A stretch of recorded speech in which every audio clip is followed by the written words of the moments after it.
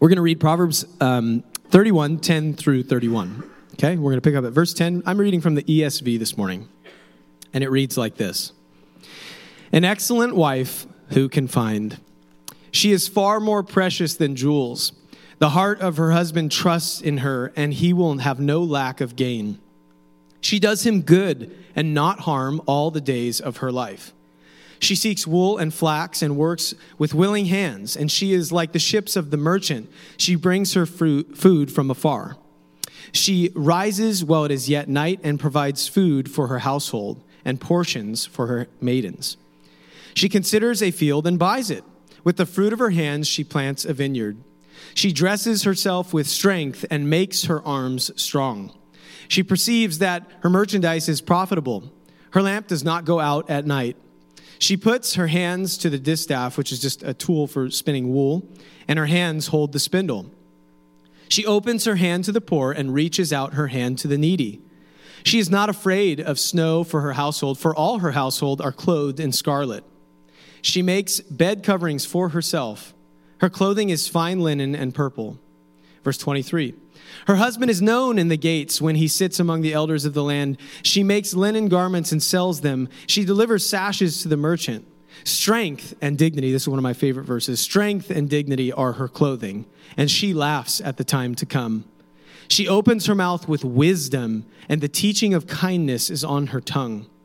She looks well to the ways of her household and does not eat the bread of idleness. She's not lazy. Her children rise up and call her blessed, her husband also, and he praises her. Many women have done excellently, but you surpass them all. Charm is deceitful and beauty is vain, but a woman who fears the Lord is to be praised. Give her the fruit of her hands and let her works praise her in the gates. Amen. Amen. Father, thank you for your word. We thank you for this time this morning. We know that your word is finished and complete and powerful. And so we ask that you would teach us this morning in Jesus' name. Amen. You may have a seat. I don't want to forget my wonderful mother-in-law as well. Claudia, my goodness, I don't know what we would do without Claudia. She's babysitting for us a lot right now. Natalie and I both work full-time. She has a baby in her hand right now. And she loves being a grandma. It's evident in the way that she lives her life. But Claudia, thank you for all that you do for us as well. I don't want to go without mentioning you, so thank you. Claudia is also a wonderful cook. Probably many of the baked items you've had at this church, she baked. So she's awesome. So Proverbs 31. Well, a little bit of context on what we're reading here. Proverbs 31 is one of 13 alphabetical acrostic poems in the Bible. What does that mean? Well, what it means is that it's a Hebrew poem that each line begins with a successive letter in the Hebrew alphabet. So we're reading a poem. Verses 10 through 31 are a poem. And they're most likely from King Solomon. Now, Lemuel is the author mentioned for chapter 31 for the first 9 verses, which is the section we didn't get into today. But we don't know exactly who wrote 10 through 31. We would venture to say that it is still Lemuel. Now, who King Lemuel is, we don't know. We have very little history on who this guy is. There are a couple theories. For what they're worth this morning, as students of the Bible, here's a couple thoughts on who Lemuel might be. It might be King Solomon. It might be that this is Solomon just continuing to write in Proverbs. This is a pet name maybe that his mother gave him. And if it is Solomon, then his mother is Bathsheba. And so we know the story of David and Bathsheba more than likely. If you don't know that story, it's an interesting story. You can read it. That's actually a very low moment for King David if you know Bathsheba, right? But we know that God uses all things for the good of those who love him. And so even out of Bathsheba, we see now Solomon comes, and there's a lot of good that still comes even from one of David's lowest moments in Scripture. We also know that another theory is that Lemuel is actually King Hezekiah.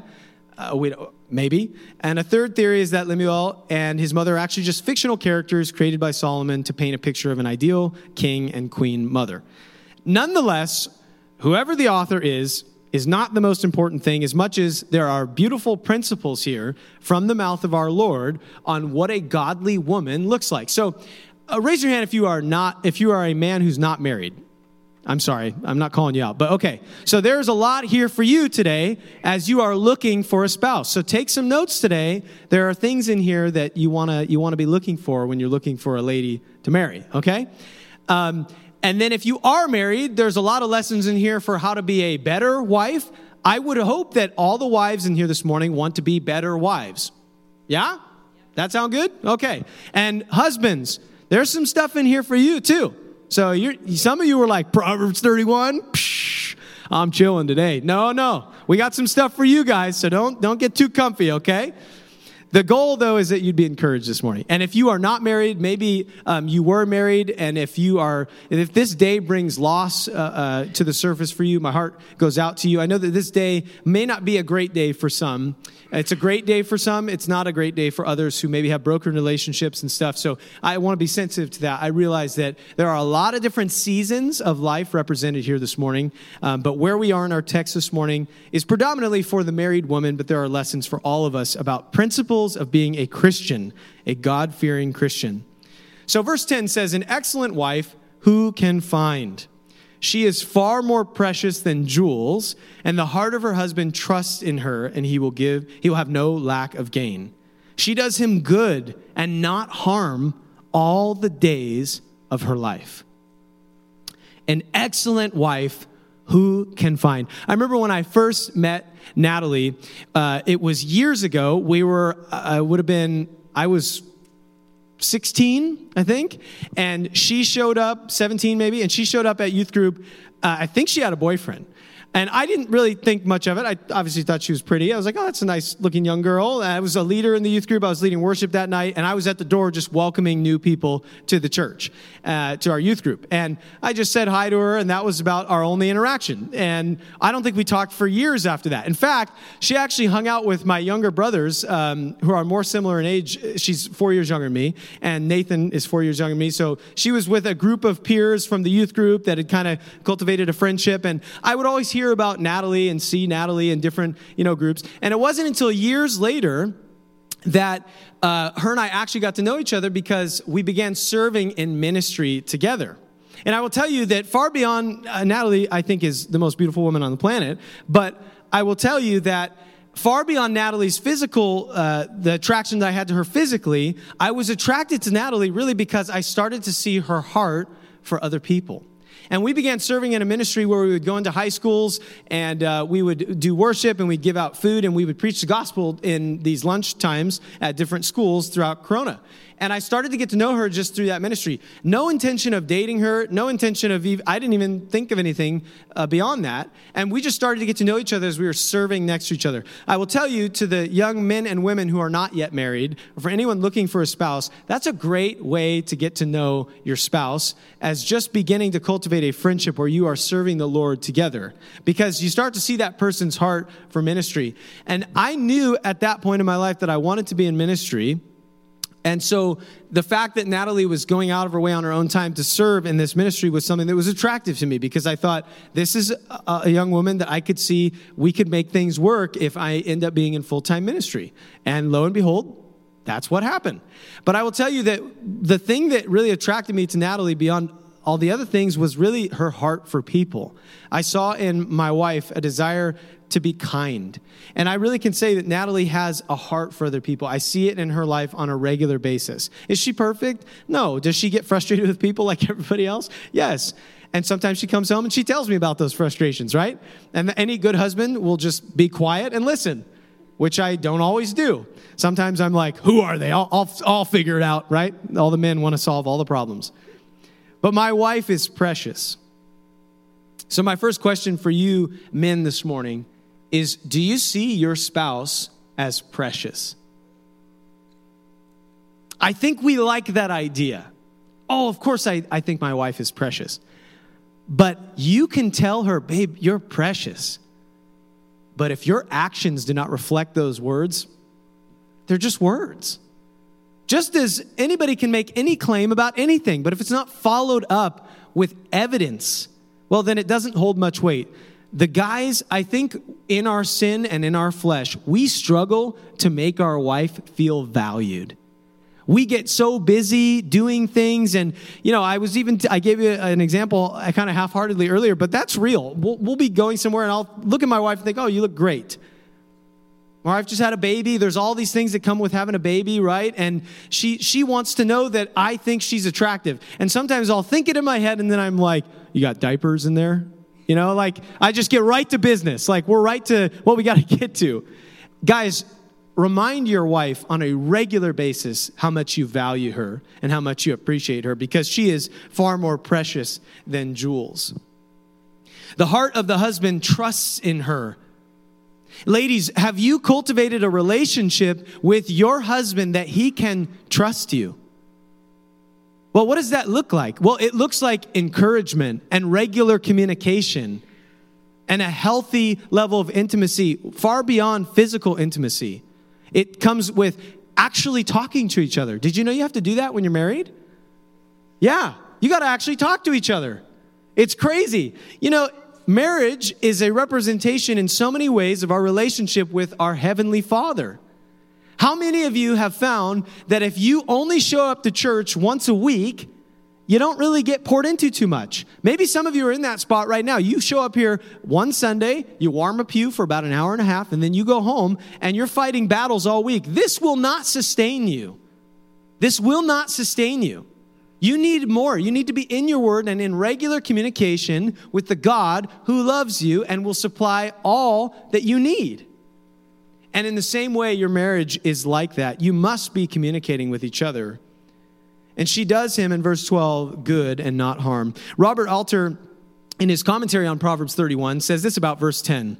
Some have proposed that the term invites us to see this exemplary wife as a heroic figure, a kind of domestic warrior.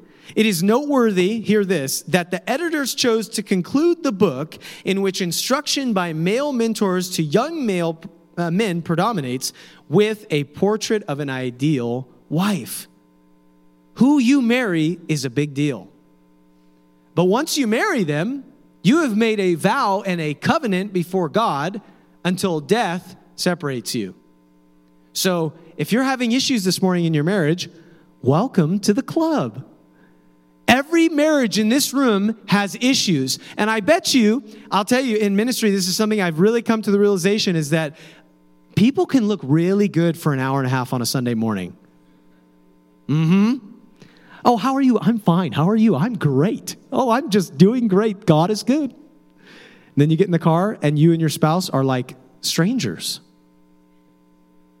And the most conversation you have is about the kids and where you're going to eat and maybe bills that need to be paid. And then you look at each other and you wonder, what happened to us? What happened to the intimacy that we once had? Well, try talking to each other. Men, try actually turning the TV off. I struggle with this, man. I am a busy body. I know it. I got to be doing something. Somebody tells me to sit still and I'm like, Hold on, let me just fix this one thing, right? And I'm also slightly OCD, so if something's like, if there's a picture frame that's crooked on the wall, I'm like, I could be at a stranger's house and I'm like, just want to help you out there, right? I don't have it as bad as Pastor Matthew, but that's okay. But we need to be able to just be able to give our wives attention. Attention, just your attention. You know that God asks for the same thing. He just wants your attention this morning. Some of you are fighting the temptation right now to check your Instagram. It can wait. God is worthy of your attention. And in the same way, as we reflect the relationship between Christ and his church in our marriages, our spouses need our time and attention. Be present. Now, to the ladies, this can be the same thing. Your husband comes home from a long day. He's processing things from whatever he might have dealt with that day. You're dealing with your things. And the temptation is that the two of you just figure it out on your own and live in your own world, if you will. And you guys never have that intimacy of relationship and talking and communicating with each other. But I don't think it's a coincidence that at the end of all of this wisdom, we land on this last poem here of the ideal wife and what she looks like. Our wives are precious. In the same way, we need to show respect. And that is a huge aspect of our relationship. And men need respect. In fact, I would say that the worst fights Natalie and I have ever had, transparency here, are not when we had a real big thing that happened, like where it was worth fighting over, if there's anything actually worth fighting over, because usually it's not worth it. But it's usually when I made her feel unloved or when she made me feel disrespected. Right? Are we willing to acknowledge that this morning as a group of people that want to be better and want to see the Lord glorified in our relationships? That's true. The guy wants respect and the wife wants to be loved. Of course, she wants respect too, and the man wants love, and it all goes full circle. But these are components of a biblical marriage that must be there. And this is a tough one sometimes for the ladies. Sometimes, frankly, I see marriage relationships and I see the way that a man treats his wife, and I think, man, I wouldn't want to respect him either. Oh my goodness. Sometimes I will hear the way, you ever been at the grocery store, you're just going about your day, and you hear the way that other men talk about their wives? It's shameful. I mean, far be it from us, guys, to be somewhere and to run our wife through the mud. Look, there's a difference between confiding in a brother that you trust and asking for advice and prayer and just running your wife over the coals. And far be it from us to ever be in a place where we are talking about our wives in a way that tears their character down and they're not even there. Shame on us if we do that.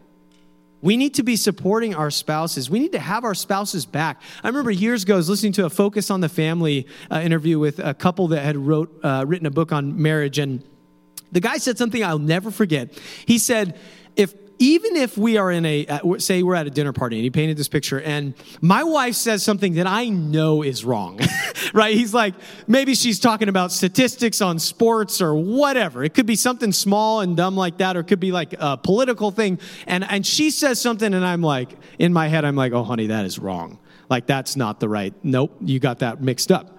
He said, I will never correct her in front of other people like that. I will take her side and support her through thick and thin. And then when we get home or we get in the car, I'll say, hey, babe, you said that thing earlier. And actually, I don't know if you know this, but in a loving way, I'll communicate to her maybe where she was mistaken. And vice versa. The wife talked about the same thing. Yeah, sometimes, probably more often than not, it's the guy who's like, oh, I mean, I saw it on TV and it seemed legit, right? Usually the guys are the ones that the wife has to bail out a little bit with the tongue here that can get us in a lot of trouble, which we're going to talk about. But I will never forget hearing that interview as a kid and thinking, wow, that's love. Like, I'm going to take the fall with you, even if I know you're wrong, because that's how much I want to have your back and support you. Amen? Amen. Honestly, I think sometimes we need to just take a step back and ask the very simple question, how do I want my spouse to treat me? And then I will try to treat them the same. This is a tough subject. I want to just turn to 1 Peter chapter 3 for just a minute and look at something here. 1 Peter chapter 3. This is Peter writing about marriage.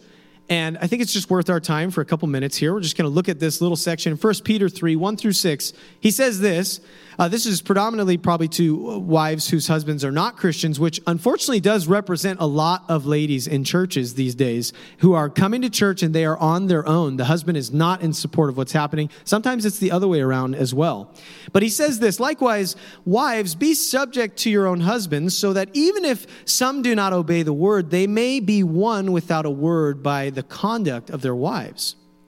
When they see your respectful and pure conduct, do not let your adorning be external. So this is for you this morning, ladies. Whether your marriage is doing great or not, I think this is a valuable piece of advice. Don't let your adorning be external, the braiding of hair and the putting on of gold jewelry or clothing you wear. But let your adorning be the hidden, this is beautiful, the hidden person of the heart with the imperishable beauty of a gentle and quiet spirit, which in God's sight is what? Oh, that was really sad. What is it? Okay. All right, cool. You guys are here. All right. And then verse 5.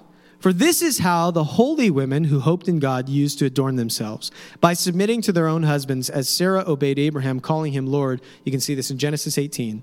And you are her children, if you do good and do not fear anything that is frightening. Men, there's more for you in 1 Peter 3. We don't have time today, but just know, Peter talks about you too. So you can go home. That can be, wives, that can be the family devotion tonight, all right? You can do 1 Peter 3:8. You can pick up right there. That was a joke, but okay. You guys all right? Maybe I'm not very funny. That could be part of what it is. So we can assume that this is written to women whose husbands are not believers, but the principles remain. Peter is basically saying, let your conduct be what wins him over. I heard John Piper talking about this, and he said, constantly reminding your husband that he's not a believer probably won't win him to Christ. He said, but you know what will win him to Christ? A woman who has dedicated herself to the Lord and exemplifies Christ-like behavior in her life and continues to love even through that. I don't know what it's like to be in a marriage relationship where my spouse is not on board with my faith. My heart goes out to you who are walking through that right now. I can only imagine how difficult that is, but stay the course, friends. Stay the course and trust that God is faithful and continue to pray. Some of you have been in that season maybe for years. Keep fighting the good fight. And he says they may be one without a word. That is an interesting idea. I think it is very necessary to use words to preach the gospel. And we need to use words, but there is something there. Peter continues and he says in verse 3, do not let your adorning be external by the braiding of hair or putting on of gold jewelry or clothing, but let your adorning be in the hidden person of the heart. What Peter is simply saying here is this. You can't win your husband to Christ by looking really good for him. That's the idea here in its proper context in this passage. Peter's basically saying you can try to look good for him and be sexy for him. That will not win him to Christ. What will win him to Christ is him seeing Christ in you, in the way that you live. And maybe there are men in the room this morning who have unbelieving wives and you're here on your own. Continue to fight the good fight, brother. Fight the good fight and continue to show her Jesus. But there is something to be said here.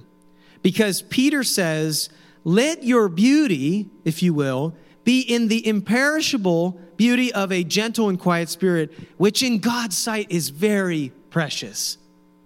See, this idea of wives submitting to their husbands has been polluted in our culture, and it's associated with weakness. But God's design for the marriage relationship has nothing to do with the wife being weak in that sense that our culture puts the spin on. No, actually, this is a woman who's fearless, who's being described. She's fearless. She submits to her husband, not because she's afraid of her husband, not because there's this domineering macho man that says, I need to be in charge, I need to call the shots. That's not what is being described here by Peter. Peter is saying, submit to your husbands, and if the husband loves the wife, and there is a respect from the wife, and there is an understanding that they are a unit and they are a team, but the husband is called to lead the family. Man, God can do great things in that marriage. Amen? He can move mountains through couples like that. You know, I had premarital counseling, Natalie and I, with Pastor Frank Starks. Pastor Frank Starks, man, he's got like the gospel passion in him. And he said to me one time when we were in counseling, he goes, Shane, you need to make the decisions, but you need to hear your wife. And I was like, that's good advice. I can make decisions to lead my family, but I can also be very open to what my wife has to say. And far be it from us as husbands this morning to not hear our wives and to not see where they're coming from. And many times in our marriage, I've found that the Lord speaks through Natalie. And so I need to be quick to listen when it comes to my relationship with my wife. You can turn back to Proverbs. At the end of the day, that passage in Peter and our text this morning in Proverbs 31 is about one key component. It's about the pursuit of holiness. That's what your life as a Christian is about. And I think if more Christians spent their life pursuing holiness, who do you have to pursue true holiness? Jesus. Jesus is holy. He is everything that is good. And so if you want to be more holy and you want to pursue a life of righteousness and purity, chase after Jesus. That's the call on your life as a Christian. Proverbs 31:13. She seeks wool and flax. We have complimentary distaffs at the back for all of you. We're going to have a wool spinning class. No, I'm just kidding. I know that some of this you're like, She what? She's seeking wool and flax? I don't even know what flax is, really. I think I kind of know, but I don't know for sure. I wouldn't bet on it. But I'll tell you this. The idea here, in verse 13, the Hebrew transliteration, what it really means is she performs with desire and delight. You could say she does all things without grumbling or complaining. Anybody got that down today? I would love to know how you do it. Because even when we don't complain out loud, sometimes what's going on in here, we're complaining in here. And I feel like sometimes the Lord convicts me. He's like, Shane, you didn't say that out loud, but I know what you're thinking. He does. I've never heard a voice like that. That'd be cool. But I know that the Lord knows my thoughts. And so it's not just about what I say, but it's about the posture of my heart. So for the ladies this morning, a Proverbs 31 woman, if you will, a woman who fears the Lord, she does these things. She cares for her family. She cares for her husband, and she does it with delight. That's a beautiful thing. It's a beautiful thing when you see a marriage where the husband and the wife enjoy serving each other. Isn't it? It should be something that in your marriage, you look at a marriage like that and you're like, that's inspiring for me. I want to be like that. I want to just share, Jerry and Sydney Flippin have been, I actually brought them on stage maybe a year or two ago when I taught on marriage. And I had Jerry and Sydney come up because they've been married for like 62 years. And they're just like the cutest couple. Like Jerry tells the story. He's like, well, I had this old convertible and I was driving down to the taco shop and Sydney was making tacos. And then they tell their little story. And she was walking down the street and Jerry was like, hey, you want to go on a date? And then they went and got ice cream. It's like the perfect love story, right? But they've been through so much together. And they are just a well and a fountain of wisdom. And Nally and I have loved talking to them. And even before we had Melody, we were struggling to get pregnant. And Sydney said that she had a stroke and she had a really close call with going home to be with the Lord. And she said, you know what, I'm just going to buy you these now because I don't know if I'll be around. And praise the Lord, Sydney's still around. And she gave us little girl clothes way before. And I was like, we don't need that. We're having boys, okay? Right? And then even when we went and got the ultrasound and Nally and I went to lunch and we opened the envelope to see, we didn't have a gender reveal party. I know that's the new thing, but we just figured we'd say, it's a girl. The gender reveal parties are cool. You do you. And so now you know where I stand with those. So we opened it at lunch and I was so expecting a boy. I have all brothers. She has all sisters. So we praise the Lord. We balance each other out. This is why a daughter is foreign for me. See, I know boys things like, yeah, just don't punch each other. We're good. And we opened the envelope and it said girl. And I was like, nah, that's wrong. Like a licensed medical doctor looked at this and said, it's a girl. And I said to myself, nah, that's wrong. That can't be right. I think we were just totally expecting a boy. But, there's something to be said for this desire in the relationship to be pure and to be with delight. Verse 14 says, she is like the ships of the merchant. She brings food from afar. For some of you, the merchant ship is Ralph's and Vaughn's, and that's fine. Just bring the food, and your husband will probably be okay. She rises while it is yet night and provides food for her household and portions for her maidens. In this culture, this would just mean female house servants. She considers a field and buys it. With the fruit of her hands, she plants a vineyard. She considers a field and buys it. With the fruit of her hands, she plants a vineyard. What does that mean? Do you need to go? Now, the husbands are like, hold on, honey, you can't just go buy property tomorrow, okay? I mean, you could work out for you. Probably not now. I would not recommend. But this is really what this is it's about a woman. Here's the simple principle. A godly, God-fearing woman uses her money wisely. All right, now I hit somebody. Now somebody's mad. They're like, what do you mean? What do you mean wisely? Yeah, I mean like maybe don't spend all of your money on things that are not that important. And the guys struggle with this, but the ladies tend to struggle with this one a little bit, right? Like you guys like to shop. Are there any like I shop till I drop in here? Are you unapologetically a shopper? We have one lady who's brave enough to raise her hand. The rest of you are liars, okay? I'm just kidding. I actually love to shop, maybe more than my wife. My wife has to rein me in. She's like, you don't need those shoes. I like shoes a lot. I like shoes on other people. I'll see a pair of shoes. I'm like, those are sick, dude. And then I buy them and then they sit on the shelf. And I'm like, I don't know. I put them on. I don't like them. And some of you are like, what do you mean you have a lot of shoes, Shane? You wear the same white Converse every Sunday. I know. I try on another pair and then I end up I don't know what happens, but by the time I get here, these are on my feet. I'm a creature of habit. No, I've actually been branching out a little bit. I have worn a couple different pairs of shoes lately. It's great. But some of us, maybe we need to be better at how we spend our money. In fact, statistics on divorce show that a lot of divorces boil down to what? Money. Money, money, money. And we need to be united in our marriage relationships on how we are going to use our money. And here is what I will tell you, not because I'm a pastor, but because I'm a Christian. I have seen this true in our lives for my wife and I and for my family.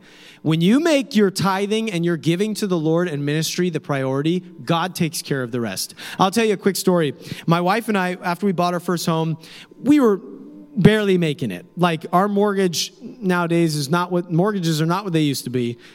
And we got in the house, we got qualified, but it was tight, you know, and we were struggling the first couple of months, first year through trying to make that mortgage payment. And we had a month, I remember in particular, where the first fell on a Monday. And Nally and I looked at each other and we were like, I don't know how we're going to pay the mortgage. Like, if we've pulled from our savings over and over again, we're still newly married, trying to figure it out, trying to budget, which are all good principles. And I will tell you that money management is a big deal, and it needs to be probably more emphasized in the church because I think that a lot of Christians struggle to honor God with how they use their money. Amen? And so if you are struggling with your money practices this morning, seek counsel from those who have a better handle on it because it makes a huge difference, and it's really an important thing. And it's certainly not everything, and some of us, God's going to bless us abundantly, and some of you are very well-to-do, and I know that you are generous out of that abundance and stuff, and that's great. Some of us will live the rest of our lives paycheck to paycheck, and that's okay too. But here's what I will tell you. We had a Sunday, I came to church, leading worship, and I thought, I don't know how we're paying the mortgage tomorrow. Guy comes up to me after the second service, I'm packing up my stuff up here, and he hands me an envelope. Don't really know this guy, met him once or twice, and he hands me an envelope and he says, I don't know why, but God told me to give this to you, and that was pretty much the extent of the conversation. Put it in my pocket, forgot about it, took care of the rest of my stuff. I got home later that evening, Natalie and I are sitting on the couch, and I said, oh yeah, hey, so-and-so gave me this. I think it's just like a thank you letter for the worship. It's really nice. So we open it, and it is a check for the exact amount of money that we were short on our mortgage. I have seen, that's one of, I could tell you a dozen stories of just in our 5 short years of marriage where God has provided like that, like specifically down to the amount. And so here's what I'm saying. Make your money go to the Lord first and he will take care of the rest. Have we done that perfectly? No. We have had times where we didn't prioritize things correctly and we've learned the lesson the hard way. But when it comes to that, use your money wisely. To the men and the women this morning. Whatever season you're in, honor God in how you use your finances. And so it says in 18, she perceives that her merchandise is profitable and her lamp does not go out at night. She's a hard worker. And she puts her hands to the distaff, which again is just a tool for spinning wool. We're not giving them out this morning, I'm sorry. Might be kind of cool.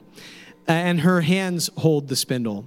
Now, I know that there are some in here this morning who might be asking this question. How do I keep up with this?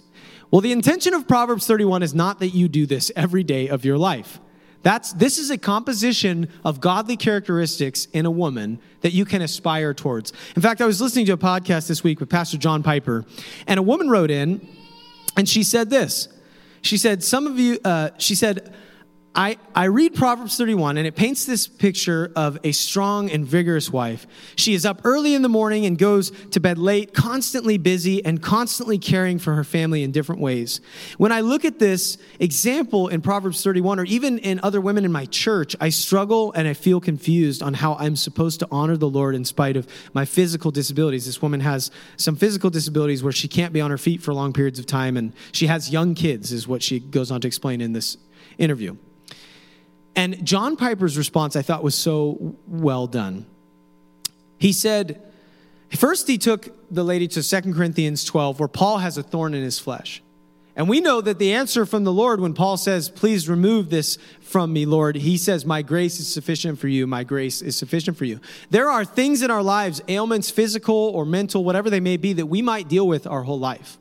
And sometimes God allows those things to stay there, and we may not understand it. I believe our God is a God of miracles. I most certainly believe he can heal, and he does heal. But it is not that in every situation there's going to be this miraculous healing. And sometimes we have to seek modern medicine. Sometimes we have to seek counsel. There are different situations. And sometimes in Scripture, God heals. Sometimes God does not heal. In fact, I think of even David with Bathsheba, when Bathsheba becomes pregnant, and David prays and intercedes for that baby, and that baby does not make it. How do you couple that Scripture with the prosperity gospel? You can't, because the prosperity gospel is a false gospel. Because your life as a Christian is not necessarily going to mean that every bill is paid and that you're always taken care of in every way that you think you should be taken care of. And that can be hard for us to accept. At the same time, our God is a God who desires to bless his children. But John Piper said this: God, to the response to this lady, does not put as high a premium on productivity as we think he does. Please hear this morning. If you are feeling weary or feeling like you are less than, he puts a much higher premium on the qualities and characters and fruits of the Spirit that you can walk in even if you are flat on your back in a hospital bed. The form of faithfulness for a paraplegic is going to look very different than the form of faithfulness for an Olympic athlete. The form of their faithfulness is not measured by the same set of achievements. Our proverb says that strength and beauty are fleeting things. Some of you this morning look at this text and you say, I could never live up to this woman that's being described in Scripture. Join the club.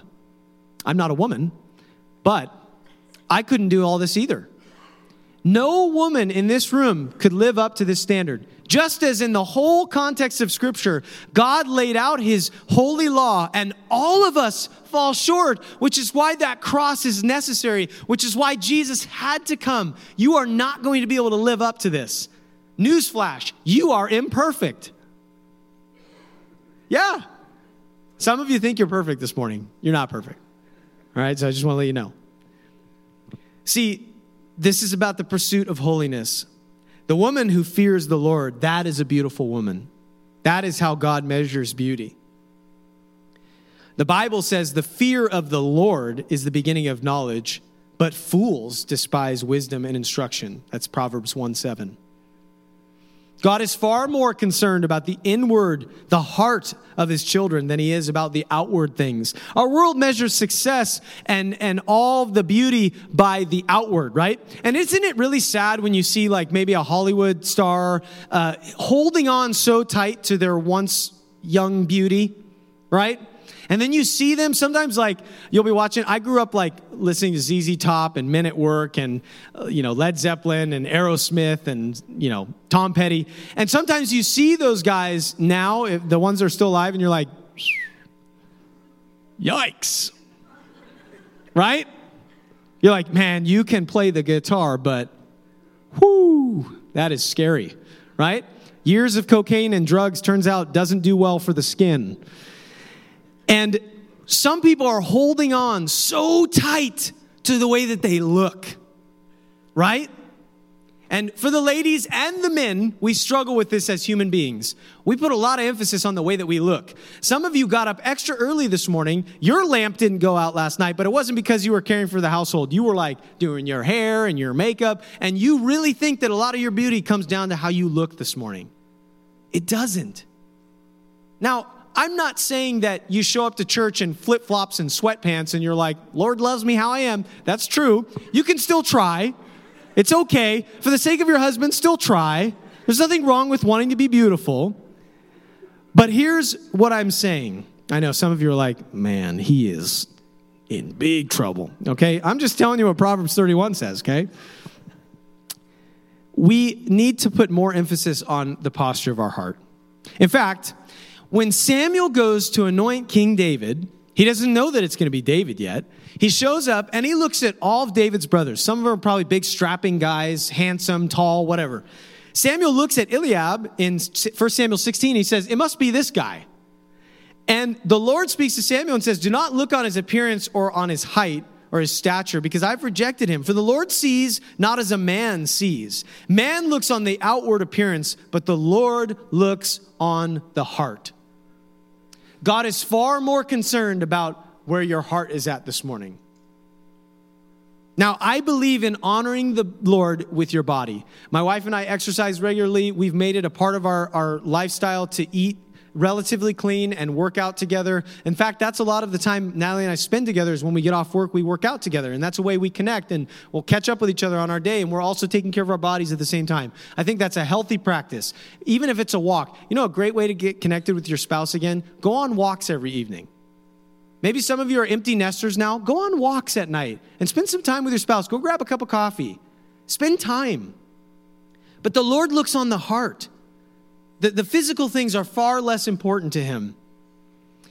Or Psalm 147, verse 10 says, he takes no pleasure in the strength of a horse or in the human might, the human strength. No, the Lord delights in those who fear him and who put their hope in his unfailing love. Some of you can lift a lot of weights at the gym. Friend, God is not sitting in heaven like, wow, that's pretty good. He made the universe. You can't impress him with your 325. Get out of here, man. Okay? Although I do say, sometimes I see these power lifters. I saw a guy broke the world record the other day. He squatted like 700 pounds or something, like 1,000 pounds, I think. And he's like, you know, it's just this huge, like, he's probably a Russian dude or something. Just crazy.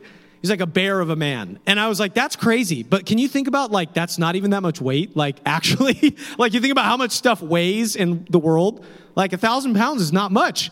And God, it says he holds the universe in his hands. He's not impressed by how strong you are, men. So, and the ladies, do you hear that? Amen. They don't care. I will tell you, this is just a random side note, not in my notes. I have found that most women don't care how much weight you can lift. Did you know that? They don't really care. They want a guy that's going to care for them and protect them and love them. It's crazy. I know a book that talks about those principles. Yeah. And, you know, I had a professor in college. His name was Dave Shirley. And he taught a class called Marriage Talks. And he was a great professor, a lot of great insight. But he was Southern. He had this little saying. He'd say, you know, good looking don't last, but good cooking does. That's biblical wisdom right there, friend. Okay? Now, some of you can't cook. That's fine. Hopefully your husband can cook. If not, there's a lot of ways to get food now. You can order right online, Postmates. But really, this is about a pursuit of being like Jesus. That's what Proverbs 31 is about. Verse 20, we'll kind of wrap up our time here this morning. She opens her hand to the poor, and she reaches out her hand to the needy. Yes, a woman who fears the Lord is compassionate. My wife is so compassionate. I see her heart for the needy and for other people. And that's an attractive thing, and it's a precious thing in the sight of our Heavenly Father. Have a heart for those who are less fortunate. She is not afraid of the snow, and this just simply means because she's taking care of her house well. She doesn't fear. She makes bed coverings for herself, and her clothing is fine linen and purple. What does this mean? It just means that she goes above and beyond. That, yes, basic linens would suffice, but she's gone above and beyond. Her husband is known in the gates when he sits among the elders of the land. The idea here is because this woman is strong in the Lord and is taking care of her duties as a wife, the husband can sit among the elders and be respected. She makes linen garments and sells them, and she delivers sashes to the merchants. 25 through 31. This is our last section for this morning. Strength and dignity are her clothing, and she laughs at the time to come. What does that mean? Well, that means that her house is so well taken care of, she does not fear the future because she trusts in the Lord. This is a big deal for us today. Anxiety is at an all-time high. Mental illness is at an all-time high. People are so afraid of what will come next. But the the proverb brings us back to this idea as an encouragement for this morning. Be encouraged that a woman who fears the Lord, or not even a woman, any person who fears the Lord and trusts in him will have peace about the future. I know that I'm seeing the same stuff you guys are seeing about our country right now, our government. I think about my little baby girl and what the future is going to look like for her. But I have to trust that the Lord is in control. I can't bear that burden. So I must trust that the Lord has her in the palm of his hands. She opens her mouth, and wisdom and teaching of kindness are on her tongue. And the Bible talks a lot about this, the words that we say and the human tongue. This might be a struggle for some of the ladies this morning. Gossip, slander, those are things that do not please the Lord. And we are really good as human beings at justifying that stuff, aren't we? Well, I mean, I was letting them know that she needed prayer. Yeah, after you ran her through the mud for 10 minutes, then you were like, let's pray. We laugh because we've all seen it, right? James 1:5 says, if any of you lacks wisdom, let him ask of God, who gives generously without reproach, and it will be given him. James goes on to say, but no human being can tame the tongue. It is a restless evil full of deadly poison. We see it. With it, this is a sombering verse. With it we bless our Lord and Father, and with it we curse people who are made in his image. From the same mouth come blessing and cursing. My brothers, these things ought not to be. James also says in 3:2 that if anyone does not stumble in what he says, he is perfect. Yeah, because every one of us struggle to tame the tongue. But it will be through the Lord's discernment and a healthy fear of the Lord that we will be more cautious about the things we say. 27 says, she looks well, Proverbs 31, to the ways of her household, and she does not eat the bread of idleness. What is this verse saying? Well, it's simply saying she's not lazy. And that is a big deal. Passivity leads to anxiety, because when I haven't taken care of the things I need to take care of, I can become anxious about the things I need to take care of because now I'm behind schedule. Some of you are in college right now, and you love putting off those last minute, like you're like, I'm gonna do that project, but I'm going to do it like the day before it's due. And then you're overcome. And then I see people, they're like, pray for me. I'm so overwhelmed right now. This project's due tomorrow. And I'm like, yeah, you should have started 2 weeks ago. No wonder you're anxious. And we all do that in different areas of our lives. So when you are proactive and you're not lazy or passive, it will also alleviate anxiety. So we need to be people who are not lazy. Her children rise up and call her blessed, and her husband also, and he praises her. Don't miss that, gentlemen, this morning. That there is recognition given to the spouse. That the wife is recognized regularly by her husband and praised. And I want to look at our last 2 verses today. This is where we'll close. Charm is deceitful.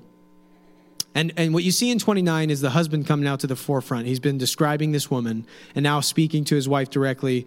He says, many women have done excellently, but you surpass them all.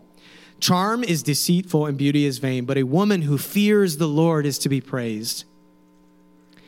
A godly woman in Proverbs 31 has one defining trait from which all the other things we talked about this morning spring forth.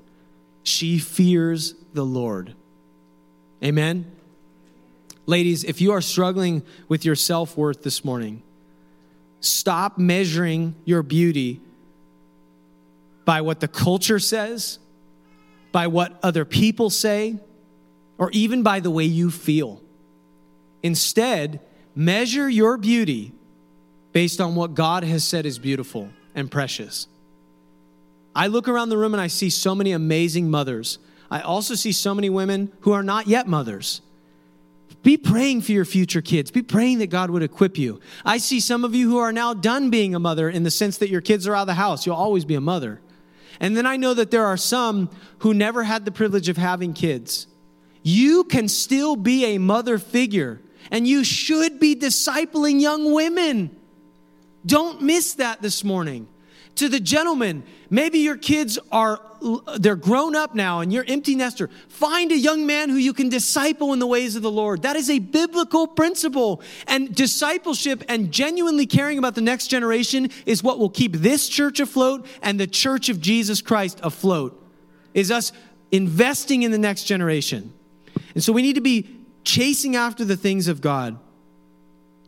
This world has polluted what beauty looks like. But Proverbs 31 is one place in Scripture of many where we can go back to the Word of God and we can say, no, that standard is corrupt and broken. God says this is what beauty looks like. Amen? So I pray that you'd be encouraged this morning. I know that some of you, like I said earlier, this is a tough day. For some of you, this is a great day. But I pray that you would be encouraged this morning to know that your identity, this is what it is to be a Christian, is in Jesus Christ alone. It's not in anything else.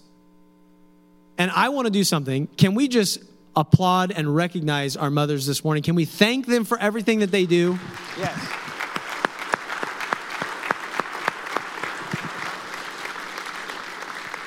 Thank you guys so much for what you do. Thank you for your faithfulness. I know it's not easy, and we are learning that right now with Melody, that there's just so many things that before you have kids, you don't realize everything that goes into this. So God bless you guys. Here's my last exhortation to you. Husbands, love your wives today. Remind them that they are precious. Spoil them today. Buy them flowers. Take them to lunch. Today, you don't get to take a nap. Sorry, she's taking a nap today. You got the kids, man. It's Mother's Day, okay? Hey, the Word of God is so rich and so good to go back to and remind us. Father, thank you for this morning. We thank you for the fact that you are the author of all things good. Lord, as we continue to pursue you this morning, I pray that we would be children of God who chase after your heart. I pray for each lady here this morning, no matter what season they are in. A mother, maybe their husband has since passed, Lord. Maybe they're not a mother yet. Maybe they're an empty nester. Whatever they are in right now, Lord, I pray that you would encourage them this morning. That the men in their lives would remind them how precious they are. That they'd be built up by the women around them. And we pray that you would receive all the glory for any good from this morning. We thank you, Lord. We thank you that you have ordained what the family is supposed to look like. May we walk in that and stand firm in that. We thank you in Jesus' name. Amen. If you need prayer after the service today, please come forward. We'd love to pray with you. Happy Mother's Day. I really genuinely hope that you guys have a fantastic day, that you get time with family. And maybe one of you, somebody in this room has a broken relationship with a mom. Maybe today's the day you pick up the phone and you make the call. And I don't know if that's for somebody this morning, but maybe today's the day that you make the call and you reconnect. So whatever that's worth, God bless you guys, and let's stand and sing together as we close.